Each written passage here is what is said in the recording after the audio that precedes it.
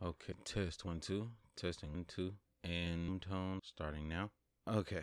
Hello, everybody. Welcome back to another episode of the podcast, the Slim Cogcast. My name is Slim Cognito, and to get it out of the way, unfortunately, I am black. I want to kick it off and let you all know ahead of time that one of the things that we've done this week, in place of what we're gonna do. I don't know what it is about Doro, but it is incredibly weird as an anime. I don't understand why I'm having troubles picking it back up. I don't get the mystery behind it. It's not compelling me. I have to be honest. I'm going to eventually force myself to finish it, but I don't want to do it in the midst of where I really don't want to because there's a bunch of other shit going on. So, what we're going to discuss is we had a watch party with me and the guys with a certain movie called Parasite. And also, there's been some games we played this week, and we're going to brush on through that because there's a lot of news that happened in the past 7 days. A lot of news, even more big news that dropped just today before I recorded. So let's get started. Cause I'm trying to give you guys a good, nice feel of a less than an hour, like around the 45-minute range is what I really want these to be, which would be a nice meaty bite of content for the week until my midweek second video upload. So another thing is I'm also working on a game review as well, but have been busy this week as well. So in the midst of telling you what I played this week, I'll also tell you what I've been doing this week, and hopefully those things will together, and it'll be a nice piece of content for you. So kicking it off, let's talk about that watch party and the movie Parasite. Now, Parasite, this movie, I've already seen it a few months ago, but I highly recommended it to some friends, and actually got a chance for them to watch it, and they were surprisingly they enjoyed it a lot. And I like to do that for the fellas because sometimes a lot of movies, if you're like that one guy that keeps up with like a certain type of media you want to keep your friends up to date on, that that they would like but they don't really like seek it out otherwise, then yeah, that's usually what I go for and try my best to introduce them to it.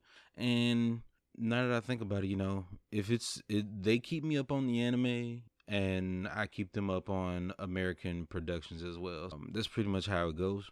And Parasite itself, despite it being made and produced in the East, it has a lot of Western influence and feel to it, especially, but also the deep metaphorical, but not afraid to get violent and show very grotesque imagery, kind of like that Old Boy feel, or what was that other movie aside from Old Boy? It's some type of I don't know if it was a Chinese film or a Korean film. It was about some two chicks who eloped, a housekeeper and some rich princess or whatnot, or trust fund baby, like eloped and decided to be in a relationship together. uh I can't recall the name of it, but The Handmaiden.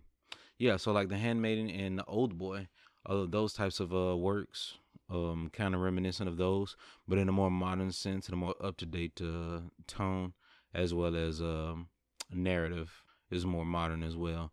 And my whole take on it is basically there's a lot of metaphorical things that are reinforced in it, so you can't really just affix it down to one theme. But if I were to narrow it down to several themes or as few themes as possible, it would be it wants to make you question what actually is the meaning of and who in the entire, narrative is in fact the parasite. And on top of that, it wants you to question if those we deem as the protagonists are actually good people and those who we deem the antagonists, are they actually bad people? Because one could say that the antagonist of the movie would be the rich family, but you could also argue that the antagonist of this work would be the economy or just poverty in general. And it's not really, it brings about conflicts that are not just true enough within the film, but also true enough in real life, that don't have a fixed one set solution to them, that we keep trying to find solutions in everyday life. So it's you're beckoning upon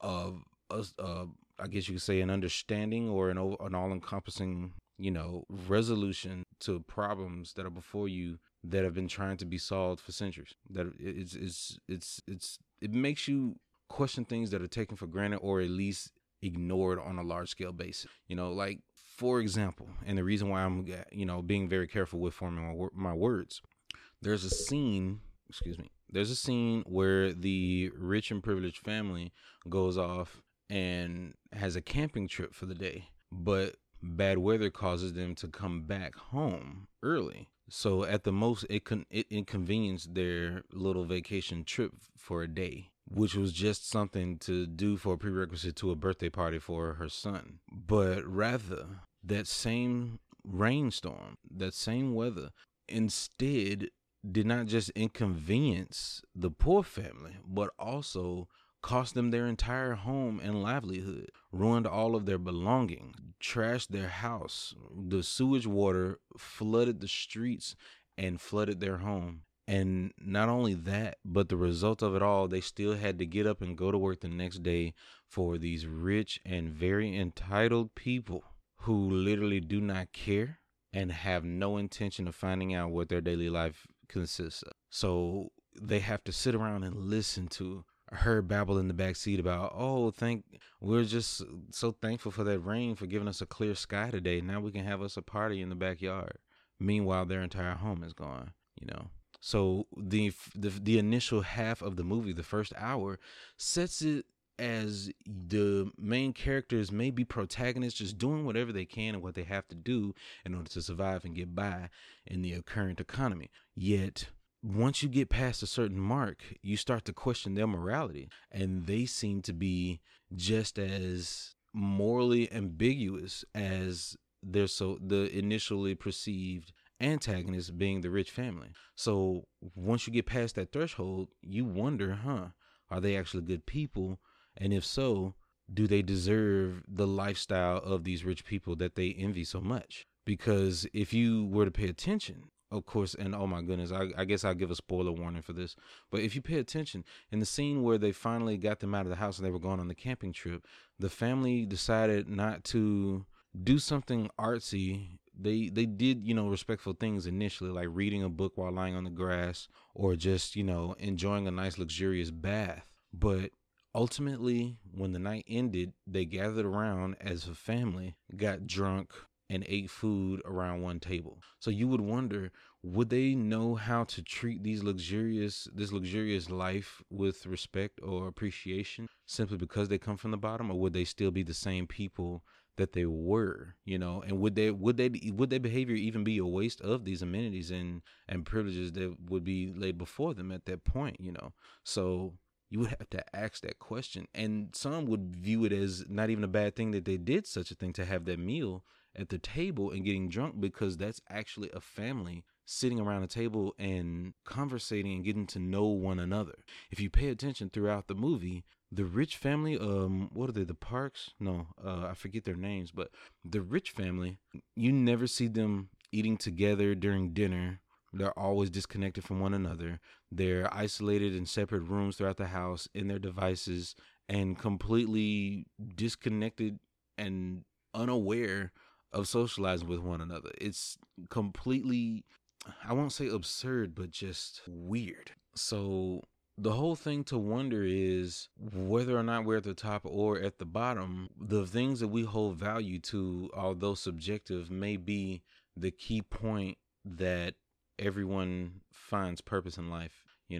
If a rich family finds more value in their monetary gain and physical, or I guess not physical, but material things, yet would you say that a family in poverty would be just as, I won't say prideful, but take just as much value in the material things, but also family because it's all you have? Could you say that those in poverty only appreciate family because they do not have material things to distract them? Or could you say that so many material things that desensitize you from wanting to earn or gain more because you're rich will cause you to be unfulfilled by having loved ones around you? And these things are all questions raised by the movie, because simply whenever the father would question the head of the household, the rich father, the father of the poor family, who became the driver, would question the father of the rich family, and he would say, well, you do love her, right? And he would just laugh for a moment after a brief but very pregnant and awkward pause, and he would just laugh and say,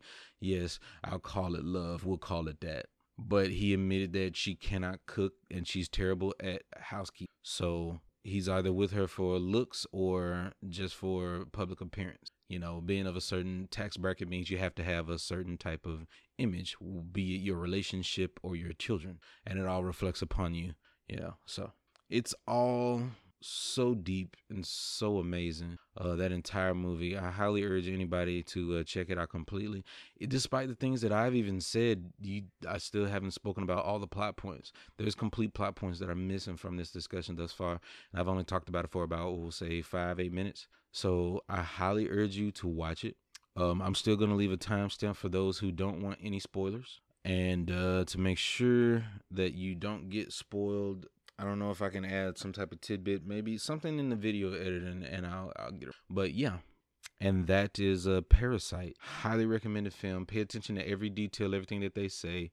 If you can find it on Amazon, you know, and I think it's still available on Netflix if I recall correct. But yeah, it's strictly in, what were they speaking? Korean? I think it was Korean, because my Weeble sensors didn't go off on any of the words they were saying. But out of all the words they were saying, yeah, because the names are like one syllable names, so it's probably Chinese. That being said, but anywho, let me stay in my lane and talk about what I know and not what I don't know. Bottom line is highly recommended, and you would have to watch it with some type of subtitles to understand what's going on, but it's worth it. All right. Now outside of Parasite, what we've been playing this week, thanks to a little bit of thanks to having friends, I was able to explore a game that I tried to play years ago but could not finish because my laptop at the time could not handle it. And it's a pretty old title, but I always found it very fascinating because of the concept. And sometimes a game could capture you in concept so strong that it just lingers in your mind at all times. And this game is called Evoland. Evoland is an indie title made years ago by I forget the name of the development team, but I know that it must have done pretty well because they made a sequel, so I'm gonna have to see about getting a hold of the sequel.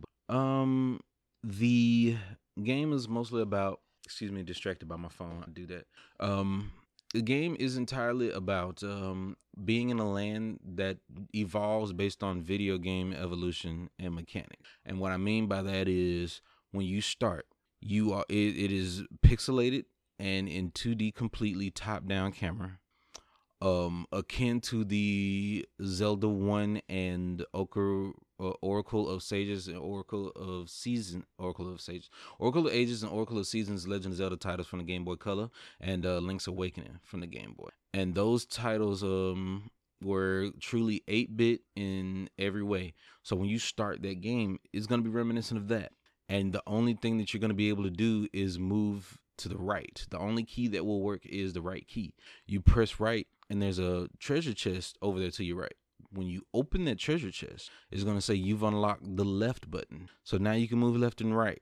And suddenly you go to the left and open another treasure chest, and you're able to move in all 4 directions, and it opens up the screen. And now you have, I guess you could say, what was it? The pixels, was it 48 by 48 or something, or 128 by 128? But you have a full resolution 8-bit screen to move around in now. And then as you progress, you open more and more treasure chests, and you unlock the ability to attack, and they give you a sword.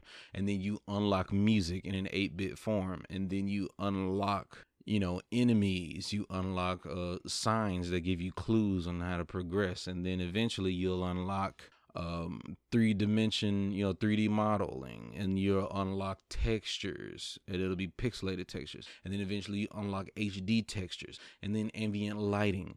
And it starts from Game Boy Color Zelda, and it ends up becoming Diablo, like fully 3D rendered, high definition audio and music. It even has like a funny amount of like equips that you could that you pick up as you kill enemies and whatnot. So yeah, and in between there, before you get to the Diablo, of course, they do turn-based combat, so it's reminiscent of Final Fantasy as well. So you get things like exploration. You get to go from 8-bit, you jump from 8-bit to 16-bit, and you go from there to 32. and eventually 64, and you fight the final boss, and it's literally an action RPG. You get to the point of like Kingdom Hearts 1 combat mechanics, and I say one, I put a lot of emphasis on Kingdom Hearts 1 because it's still got a little bit of clunk and a little bit of jank. It's supposed to be reminiscent of like early PS2 action RPGs. So it's basically an evolution of RPG gameplay, and it is very phenomenal, very, very fun. It's quirky. It's got a nice little funny dialogue. So if you get that on GOG.com, goodoldgames.com, GOG.com, or if you can find it on Steam. I'm not sure if it's on Steam or not, but if you can get a hold of it, highly recommend it. Super nice, cool game. You can beat it in a day. I beat it in a day. Took about, say 4 hours, 4, maybe 5 hours. Very good experience. And it gives you a nice look back, a little mirror, a peer into the past of, games that has been. And I like that. And I hope they make more sequels. And I'm going to grab Evil Land 2 and see how that turns out, because a lot of people said they liked it and it made them go back and play 1. So I hope to enjoy that. What else have I been playing? Rocket Arena was free this past weekend, and we've spoken about this in I think it was either last week's podcast or a week before. But Rocket Arena is a online third-person shooter that's like Smash Brothers. Now that I just try to describe it mechanic-wise, Smash Brothers with guns, and that means a lot of mobility. But I remember seeing the trailers for this game, and I think I even said in the podcast, but that game, its trailers and release press did not do it justice at all, because the characters, although unique and well designed and well voice acted, the game itself and the gameplay was not translated well in the trailers, because that shit is fun. Okay, Rocket Arena is fun. I'm telling you now, they killed this game with bad marketing and a paywall. When these people, these gamers, right? Not only are we in quarantine still for some, and what I say for most, and it's strapped for cash for the most part, and all of these free shooters sitting around like Valorant, free other game options like League and Rogue Company, all these other games that are free that you could just grab and start playing. You can't expect people to shell out money on a risk of Rocket Arena and the trailer didn't sell it. Okay, games with paywalls with a multiplayer feature, you got to have like a huge cinematic trailer or something that you actually put some cash into. That's the reason why Overwatch was justified in charging for its gameplay, because it had production value backing. So it was willing to not only bet on their dollar that you would get a quality experience, but also on your dollar that you're going to get a quality experience. Now, to be fair, maybe the Rocket Arena devs ran out of money and they put it mostly into the development, which it shows they have pretty solid servers and good gameplay. It feels nice and tight and smooth, but something they could have waited and then released it at a better window, because it's competing with every free-to-play game out there, and that ain't good, boss. That ain't good. But hopefully they can revive it with a free-to-play model if it's not already in effect. I was just told that it was free for the weekend on Steam. They're gonna have to go free-to-play to keep the game alive, though. They're really gonna have to. But I do really enjoy it. I enjoy it a lot. Like, if I just had the cash, I would go ahead and buy it. But at the same time, I would think twice before I do, simply because that game with a paywall does not guarantee that a lot of other people own the game, nor will it guarantee that there will be new, fresh, users joining the game. So when it comes to strictly online experiences, you got to have a certain type of system in play where there's always going to be people online or always going to be playing, an incentive to keep. Elsewise, it can die. You can have trouble trying to fill a lobby. 3 a.m. I tried to play what was that shit called? Hyper Squad? Hyper Chase? No, Hyper Chase is PBS TV. What was the name of that damn game? It's not Hyperscape. It's not even listed on GOG Galaxy. Anywho's, yeah, Hyperscape. Tried to play that at 3 a.m. a few nights ago, and literally nobody was online. Like, it was like 16 people in the lobby and started the game just like that. I was like, nah, that's not okay. I might uninstall it, to be honest, though, because that auto aim is pretty aggressive. I don't really find myself missing the gameplay, honestly. I go back to Apex and have infinitely more fun. I'm sorry. It's a cool aesthetic, but it just don't have that pop, that feel. It's too hit scan. So yeah, yeah. What else did I play this week aside from Rocket Arena? It's pretty damn. I did play some more Valorant. I'm gonna go ahead and make this a mini rant before we get into the news. Actually, let me go ahead and get into that, and then we'll be done with the games we played this week.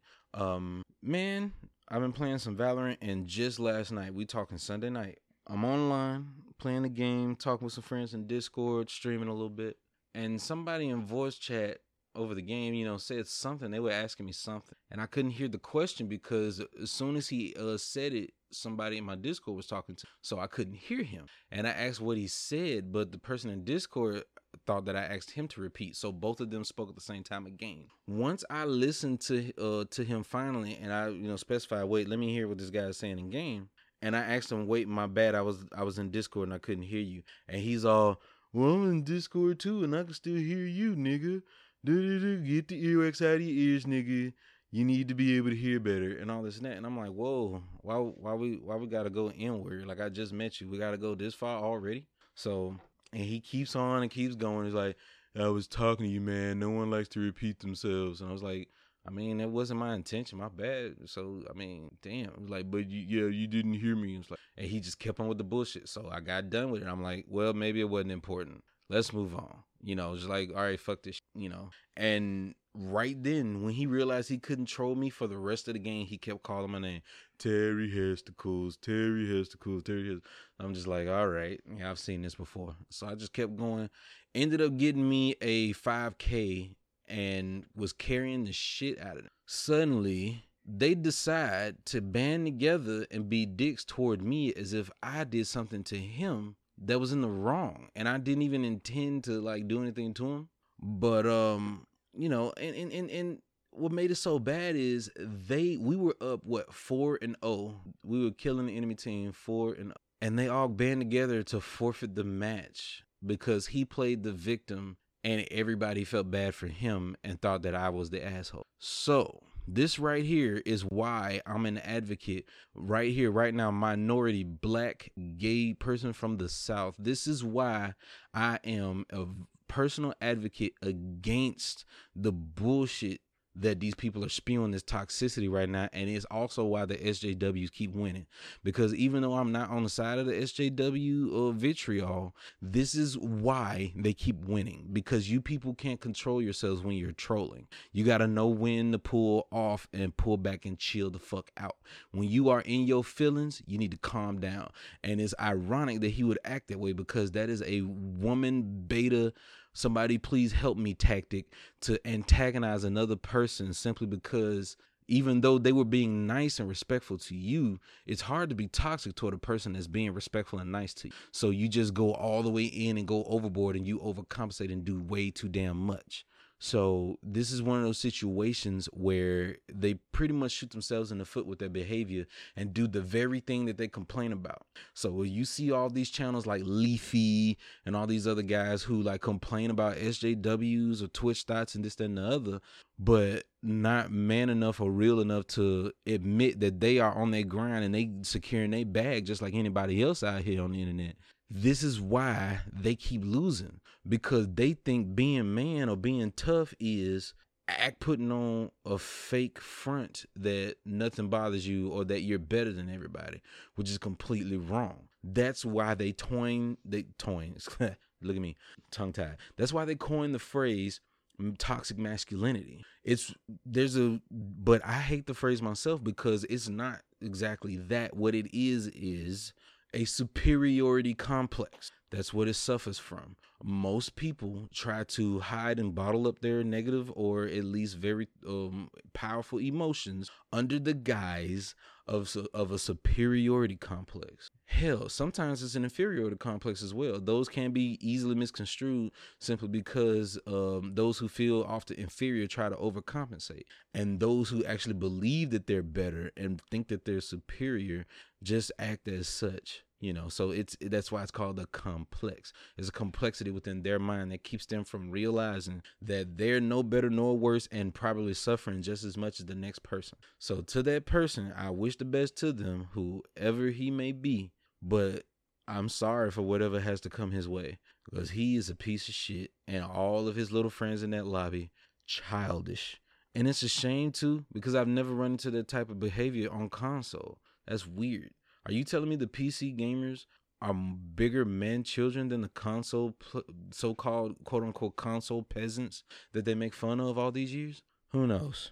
Y'all tell me what you think. But personally, this is me going on a rant about how sad that behavior is, and how I can't, if I just talk in text, people just literally treat me as an equal 9 times out of 10.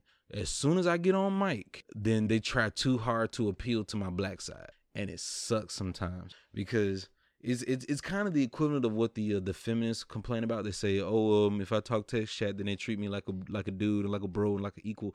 As soon as I speak on mic, then they start acting like, oh bitch, go and make me a sandwich or whatever, like it was 2007. And it's like, okay, here's the thing. The reason I've always complained about those type of posts is because the feminists assume that it's only them going through that, and that's the only thing that they try to virtue signal about.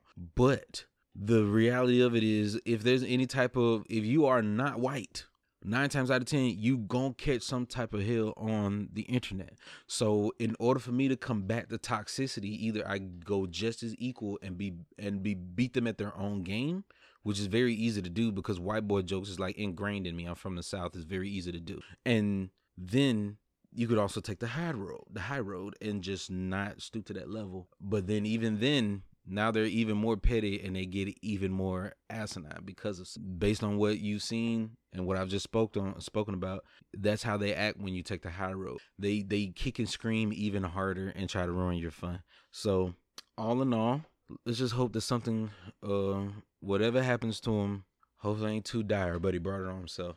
But yeah, that's one of the bigger things. And to make it kind of short before we get into the news, I've been pretty busy this week. I've been doing a lot of productions, some video production and direction and audio, filming, a production for a record label, and I'd say it came together rather perfect. It looks very organic. The editing style that I chose was to make it look as, I wanted to look professionally produced, but not overproduced to the point where it loses its soul. And I think I've achieved that. I've just gotten done. No, I did all the filming and editing and everything. All of it's been, completely. And this right here, is normal for most people, but this is something that's amazing to me because not that I'm proud of myself, but I am glad that, I'm able to do these things despite being self-taught. So not only did I record the audio directly through Preamp to audio recording software, took that in raw wave format and then, did all the editing I could, a little bit of reverb to it, give it a nice little finish to it, noise reduction, etc., and some normalization, and then sync up that separate recorded audio with the visual audio, the video footage that I recorded of the performance, and then had it all synced together, made it look, nice little touches and whatnot, and it looks very professional. So if anybody, if you would be on the lookout for that, check out a small shout out to some locally made content right here in my city and my state, and by yours truly, at www.sipdrip records. That's SIPPDRIP records.com. And there's going to be even more content coming through. Hopefully you're going to see other content posted by Nisi Red, the goddess, NEICY _REDD_GAWDESS on Instagram, and Facebook, NEICYREDDDG. So go ahead and look those things up. That is an independent record label right here local in my city that I work closely with. And not only that, but it's family. And I would say that it came out pretty good. I mean, better than I thought that I could ever. So y'all tell me what you think if you get the chance. Now, it's time for the lightning round. And aside from doing that production, I've also been fixing devices left and right. Everybody's device has been failing. They've been coming to me for repairs. So, and we're still not done. We got more. Busy man, still going at it. That's part of the grind, and I wouldn't be I wouldn't want to do anything else. Like I've tried other lines of work and jobs in life, and this right here has to be the most. Let's get into the lightning round and get down to the news, shall we? Because a lot of the stuff that's gonna happen, you know what the title of this video is gonna be? The title is gonna be "I'm tired of loot boxes and battle passes," and you'll see. Loot boxes should be a consumer protection matter, not a gambling one, says the EU report. And this is an article over at gamesindustry.biz written by Hayden Taylor. Now, this article basically not only is it expansive, but well written and in detail about how EU is trying their best to crack down and get a control or some type of regulation on loot boxes, because it is doing the same thing as casinos. I think I discussed this a few podcasts ago, where they don't consider themselves gambling. They don't consider the act of their business gambling anymore, but they hide under the guise of the word gaming. So any type of apps that is actually gambling, or any type of business that is actual gambling your money, they use the word gaming in order to not be scrutinized or suffer the full extent of law for enforced regulations. That being said, loot boxes, to be fair, are actually gaming. It's actually gaming, okay? Gotcha is just gotcha. This is something that was made in Japanese markets, popularized in Japanese markets. I can't speak on where it originated from, but this whole practice is popularized in Japan as a form of gambles that can still be side-skirted as gaming, because gambling was a huge problem in Japan, so much to the point where that's why they now have pachinko slots, where you don't gamble the actual money, but you use the little pachinko balls or marbles, whatever you want to call them, the orbs. Gambling is a huge issue worldwide, but it's such a lucrative business because you literally make people give you money without having to give them anything in return but an empty promise of a maybe. And if that ain't the most shady fundamental business practice ever, but people still go for it, I don't understand it,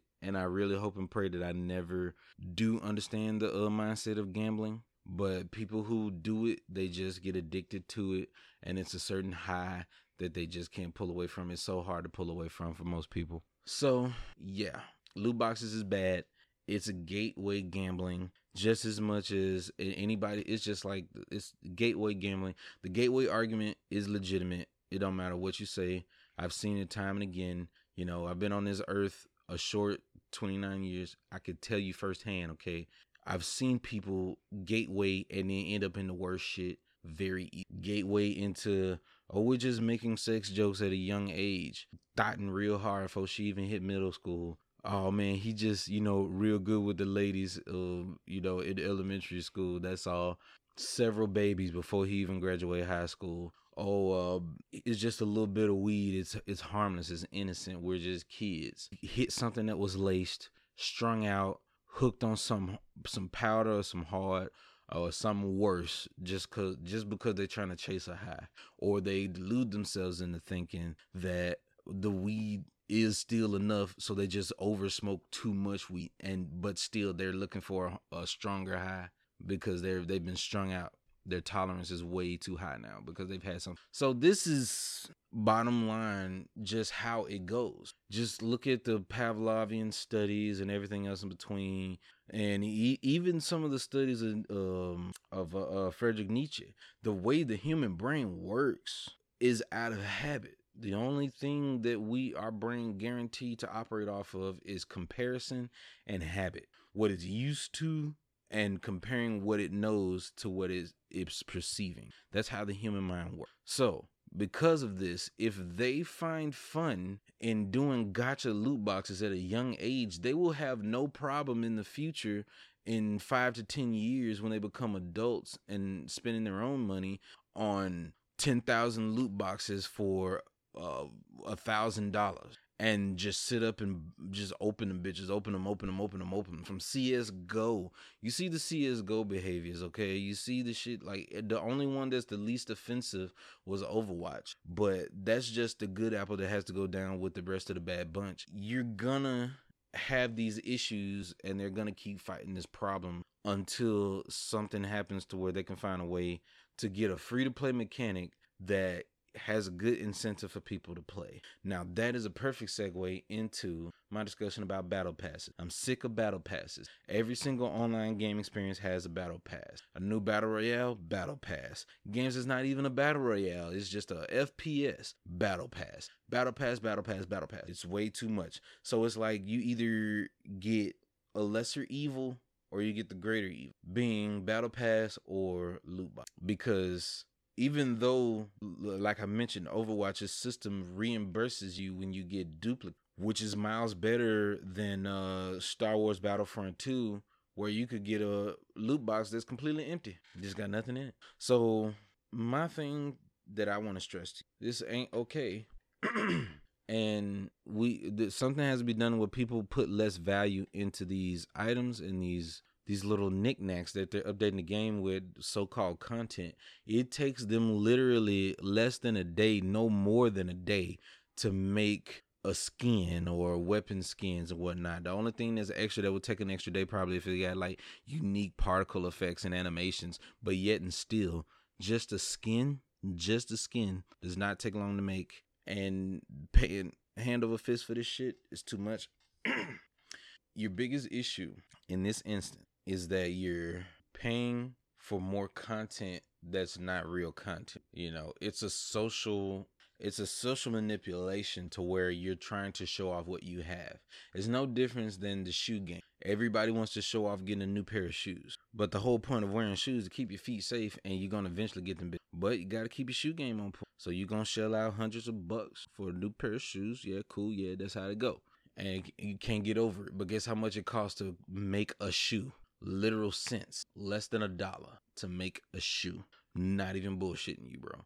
If you would look from a business standpoint, so this is why this is a channel for the woke people, like not fake woke, but the real woke, the people who actually look at things. Okay, when you look at any type of rapper or artist or any big name, look at the main things that they keep creating. Okay, the main businesses that they keep starting. Every rapper or athlete starts a shoe line, clothing line, things that are cheap to make, and you could mark up the price sky high simply because of the name attached to it. Okay, you gotta consider how it's so socially engineered, because even the ones who don't jack up the prices and just want to make nice looking shoes for people that they can afford, them, you know what I'm saying? Take for instance Shaq shoes are affordable. I've never owned a pair myself, but any kid that wants a decent sports shoe at a budget cost could just have a pair of either Converse or go for some Shaqs. But guess what's gonna happen? You gonna get talked about if you wear you a pair of Shaqs. They gonna flame your ass. You gonna get roasted for wearing Shaqs. And they will literally peer pressure you by the millions to not buy another pair and go and spend hundreds on a pair of Jordans instead. But you spend those hundreds on them Jordans, you probably can't wear them no more than twice, because not only do you have to match it with outfits, but you have to keep it clean. If you wear shoes, they're going to go bad. It's called wear and tear. You're going to get that crease on the front of your shoe. It's going to happen, okay? You cannot use these items and expect them not to get worn. So I said all of that to say this. You have to be wise as a consumer, so that way when you vote with your dollar, you're getting quality product and not being cheated. These people are getting rich off us. So if you're gonna buy something, be wise in it. If you're gonna support a company, support somebody that deserves it. If you're gonna keep buying Call of Duty, you'll never get fresh and innovative gameplay. If you're gonna keep selling millions, you'll never get anything new in this series. You're gonna be playing battle royales and fucking team death matches and lackluster campaigns for years to come. Hell, you didn't even get a campaign in the last one, if I recall correctly. And it's going to keep going like this if y'all keep voting incorrectly with your wallets. And the fact that these kids will keep buying V-Bucks, they will keep buying loot boxes, keep doing battle passes. Now, I give a little bit of leeway on some battle passes that you earn rewards when you buy once. And as long as you keep playing, you can earn back enough to buy the next battle pass. That's understandable. That's fine. But you got to draw the line, people. Sometimes you got to draw the line. There's a lot of games out here I don't even want to know the mindset of an individual spending hundreds of dollars on an online free-to-play game for optional content when there's so many other games that millions of man hours have gone into its creation and so much love and creativity gone into them, like Ghost of Tsushima and etc. And there's money being wasted on these free-to-play games. That is a shame. This is why Fortnite is hated upon. It deserves the hate. It has no right to be as big as it is. There's not even the main game mode. That was a secondary mode that they tacked on. Let's not even go down. That's a whole separate room. So loot boxes and battle passes are not to be excused or ignored in what they're doing. You can tell, you know it. You know it's true. So just admit it. Anywho, they're gonna have to come up with a new system. Cuphead gets surprise launch on PS4 today. I am happy for PS4 users, like myself included.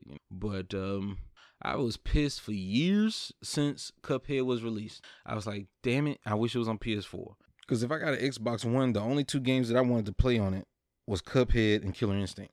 But I refused to go and buy a damn Microsoft, especially not the Xbox One. Ain't enough on that, man. It's just not enough. It never was for me. Maybe for others, but not for me. Okay, I'm just going to be real. But I'm not going to shit on the console. Some people like it. It gives them everything that they need and want, and that's cool. Not me. Okay, I'm more of a gaming-centric type of gamer. Some people like to game a little bit, then have the media player and all this other stuff, and streaming and all that. Yeah, that's nice for the Xbox features, but I like my games. And it ain't enough game on the Xbox One. The fact that this game was launched on the PS4, though, right after I've built a PC, it's a special type of pain. But, hey, at least I can get it cheaper on PC, so I'm not complaining. So, yeah, now there's Cuphead on the PS4. And there were articles in the past, like about a few years ago, from several different sites saying Cuphead will never be released on the PS4. Or it will never see a PS4 release. Now they have to eat crow, but who cares? They've done this before back when Kotaku was trying to push that, what was it? Knights of the Old Republic? No, it was the Old Republic, Star Wars, the Old Republic. Whichever one, that MMO that came out about a few years ago, the more recent one. And they were like, it's never going to go free to play. It's not going to be free to play. You're never going to be free to play. Boom, it's free to play. So, yeah. What else do we have here? Next on the docket, Super Data, big publisher showcase did not suffer from absence of E3. So here's another one from GamesIndustry.biz, written by Matthew Handran. Excuse me if I mispronounce your last name. And he's actually the editor-in-chief. He says that the Twitch numbers were higher than E3 2019 showcases for major publishers, but PC gaming shows audience was down compared to last year. And it's just a bunch of stats about the viewers compared to E3 2019 and the Ubisoft Forward, the PlayStation 5 reveal, and the PC gaming show, as well as the... Wait, I could have sworn they had data for the Microsoft. Oh, well. But all in all of this data is just saying that there's more viewers, if not just as much or way more, than E3 2019 streams, which is an interesting take. But when it comes to statistics, I told you they're only true based on the scope that they're based on. And I have to mention the fact that these stats are heavily dependent on the fact that people are still at home in quarantine. So if everybody's caught at home, there's more likely that they're gonna watch the stream when it's live. There's less of a chance that they'll miss it. Therefore, your viewership is gonna go up. Your viewer count is gonna go up. So there's another thing to consider. And not only that, there's also a good margin of viewers who actually attend E3. Thousands of people attend E3. So I mean, hey, basically every single either journalism centric company and or onlooker examiners, analyzers, and publishers are figuring out what Nintendo already figured out years ago when they went off and started doing the Treehouse and Nintendo Directs. Might as well stream it. Why pay an organizer to allow you to get a booth and get stage time to present your latest games when you could just do that on a live stream yourself? So it makes sense to me. I mean, this is but it's interesting data to see, because what this also implies that in the future we might not have a need for E3 altogether. But to be honest, it's nothing like selling your product with it being available in hand. Because the one thing that E3 can offer that and a lot of other gaming expos, and that's the availability of demos on hand. So when there's demos, it's a lot to showcase. Plus, indie conventions and indie expos need to still live, because that's how indie games get their word out. Let people try them out, have demo builds ready, and they come back and they talk about this is it's still going to be necessary. But E3 overall, that's going to be its main reason to go anymore.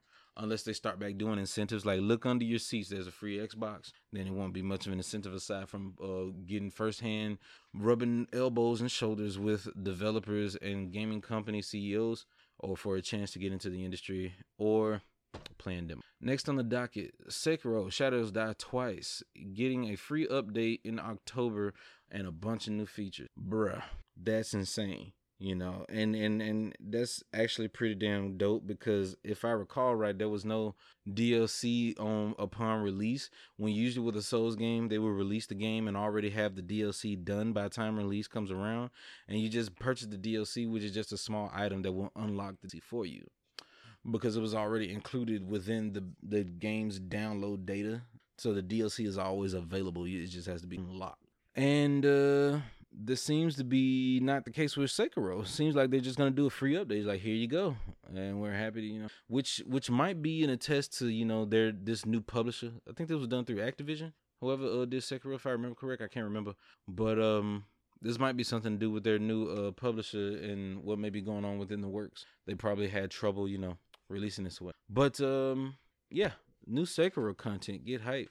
I need to go ahead and get around to playing again. That's the one Souls game I have yet to play and beat. So next, Valve cracks down on VPNs used to purchase cheaper games. If you remember, it was either a week ago or 2 weeks ago when we reported on people who, once Horizon Zero Dawn was ported to PC and it was available on Steam, people would use a VPN and switch over to a different country and get the game like $20, $30 cheaper full price than they would in North America, which was, I gotta say, a respectable hustle. Can't get mad at that. But now Steam has enabled that from this day forward, since the 31st officially of July 2020, if you are using a foreign IP, you would most definitely have to prove such with a purchase using a card from that country and making a purchase with that country's currency. So now you can't just change your IP using a VPN and just doing so like that. And if you are that way, if you're a traveler, it won't be much of an issue for you to, convert and do so, right? It will make sense. So there you have it. Not much else to spice out of this article. Is just like Steam saw y'all was getting away with it and smacked your hands away. It's like, no, bad piece, sent you packing. Next is a League of Legends update where they're gonna crack down on basically griefers and assholes with the intent to lose, leavers and idle players that just sit in spawn and fountain. So they said the things they're going to crack down on these includes intentionally feeding opponents, sabotaging through disruptive gameplay actions, aka griefing, intentionally leaving the game, going idle in game, and game disconnects. Our goals are to reduce occurrences of the above behaviors in all queues and mitigate the impact to players when they experience disruptive behaviors in game. So they have a basically AFK detection, idle detection, and intentional feeding is going to be something which is going to be hard to really parse. Here they say, after hundreds of depressing manual VOD reviews and verification exercises, we think we're in a good enough place to start getting improvements to how we detect intentional feeding and idle AFK behaviors out for testing. These changes will allow us to identify these behaviors at double the rate we are currently, take action against those negative behaviors more consistently, let players know when we've caught negative behaviors in their games, and work toward alleviating that pain. So the first detective improvements have already gone live in 10.15 patch, but we'll continue to push new iterations across the next couple of patches. We're working toward a world where we detect these behaviors as they occur, blah, blah, blah. So yeah, This is them trying to make a better gaming experience for everyone. Hopefully, Riot will go ahead and translate this shit over to Valorant, so the shit that happened to me last night would not be consistent. Because the voice chat thing is hella abusable. For some reason, I go back on the VOD, and this guy was saying nigga over and over, but none of his voice was picked up in the VOD, and I don't know why. Like, the recording was just missing of his voice. It just would not show up in the VOD. So I really would like to know what the hell is going on. But yeah. Idle and AFK actions preventing this behavior from occurring again, deterring this behavior from occurring in the first place, and mitigating the impact of this behavior when it does occur. We're looking to dig more into these following solutions to address the AFKs in the short term. Early surrender options when we identify an AFK early in your game, which could be pretty good. LP mitigation for those in ranked games that have an AFK or intent to lose behaviors on their team during a loss. Stricter queue lockouts for those that disconnect AFK, and pre-queue warnings for those that have disrupted games. So, yeah. Ultimately, the overall thing, I'm going to sum it up like this. They're doing a better job and they're making attempts to, do better. But ultimately, it's not going to be foolproof, because no matter what system that you put in effect, okay, anything man-made has flaws, and it's going to get some people caught up in it that, are innocent. Maybe some people who had bad internet connectivity issues or a power outage, and they'll get a very, very, very overindulgent punishment, and intense punishment that's way too much for that type of stuff. But these type of things you just cannot predict. I just don't know. We'll have to see it be implemented and find out how exactly intense they're going to be about it. It's the reason why they haven't cracked down this far, so far, is because not everybody is actually doing that, but there's a lot of actions that can be mistaken at. Next on the docket, Hideki Kamiya insists Bayonetta 3's development is going fine. This is not much else in this document. He's just letting people know that they're still hard at work and not to worry, which is something that they keep having to remind people. So that tells you something about, some gamers, not all of them, but some gamers. Next on the docket, the Sony State of Play is coming this Thursday, this week of August. And we're going to get some announcements, but none of it's going to be PlayStation 5. They said they're going to only focus on PS4 and PlayStation VR in the next PlayStation State of Play. Sony State of Play, excuse me. So this is something to look forward to, and keep that in mind. We're going to mark the calendar. And lastly, over here on DualShockers.com, Sony confirms which of your PS4 accessories will work on PS5. And here's an article by Sam Woods. This is just released today, 4 hours ago. This article, basically they've confirmed that DualShock 4 controllers, your cameras, headsets, fight sticks, and all these other peripherals that were made for PS4 will be directly compatible with PS5. So that means that they're doing what they should and can for a seamless transition to the PlayStation 5. Well, not only with the backwards compatibility to the PS4 games, but also with your peripheral. And I find that to be an incredibly, that's an incredible move. That is so based. It's holy. That's exactly what you should do, and it's incredibly smart. I'm totally down for that. We see people out there talking about, I've never wanted to use last generation peripherals on a new. I don't nobody give a damn, dog. Okay, there's people who got these peripherals in tow. All right, I have a backup PS4, a DualShock 4, just in case the one I have shits the bed, because analog stick is real when it comes to drift. All right, you get stick drift, buttons like to fail, stupid shit happen. So you always got to have your backup. So that means when you get a PS5, even if you already have a PS4, if you have your controllers, they're compatible. Instead of you starting a new console with only one controller out of the box, guess what? You got 2 or 3. You don't have to go and get extra. That's simple and amazing. So just there's nothing bad to say about this. I don't get how people can make anything bad about it. Either way, that's everything on the docket. And it seems the recording I'm looking at is over an hour, but most likely after the editing is going to be under. So I can't really add much more. It's been a long and very productive week. And here's to many more. And I hope the best for y'all, okay? So stay safe. Take care of yourselves, all right? And we love you around here. So, and please remember to support. help me out. Go ahead and drop a good old like, comment, and maybe if you enjoyed the content, give a subscribe. Check out my game reviews and analysis. I have one for The Last of Us 2, and we have some other news related topics of videos going up and more coming. We might take a shift on the channel to a critical commentary, but we're going to do things different because it seems to be polluted with a lot of people who can't really back up or be fair on what they say. So we're going to take a strike at it and see if we can do it better. And all in all, this has been Slim Cognito, the Slim Codcast. And remember the channel motto always. Intentions are the most important. Actions ain't nothing but loud. And words don't mean a damn. Take care of yourselves. Peace.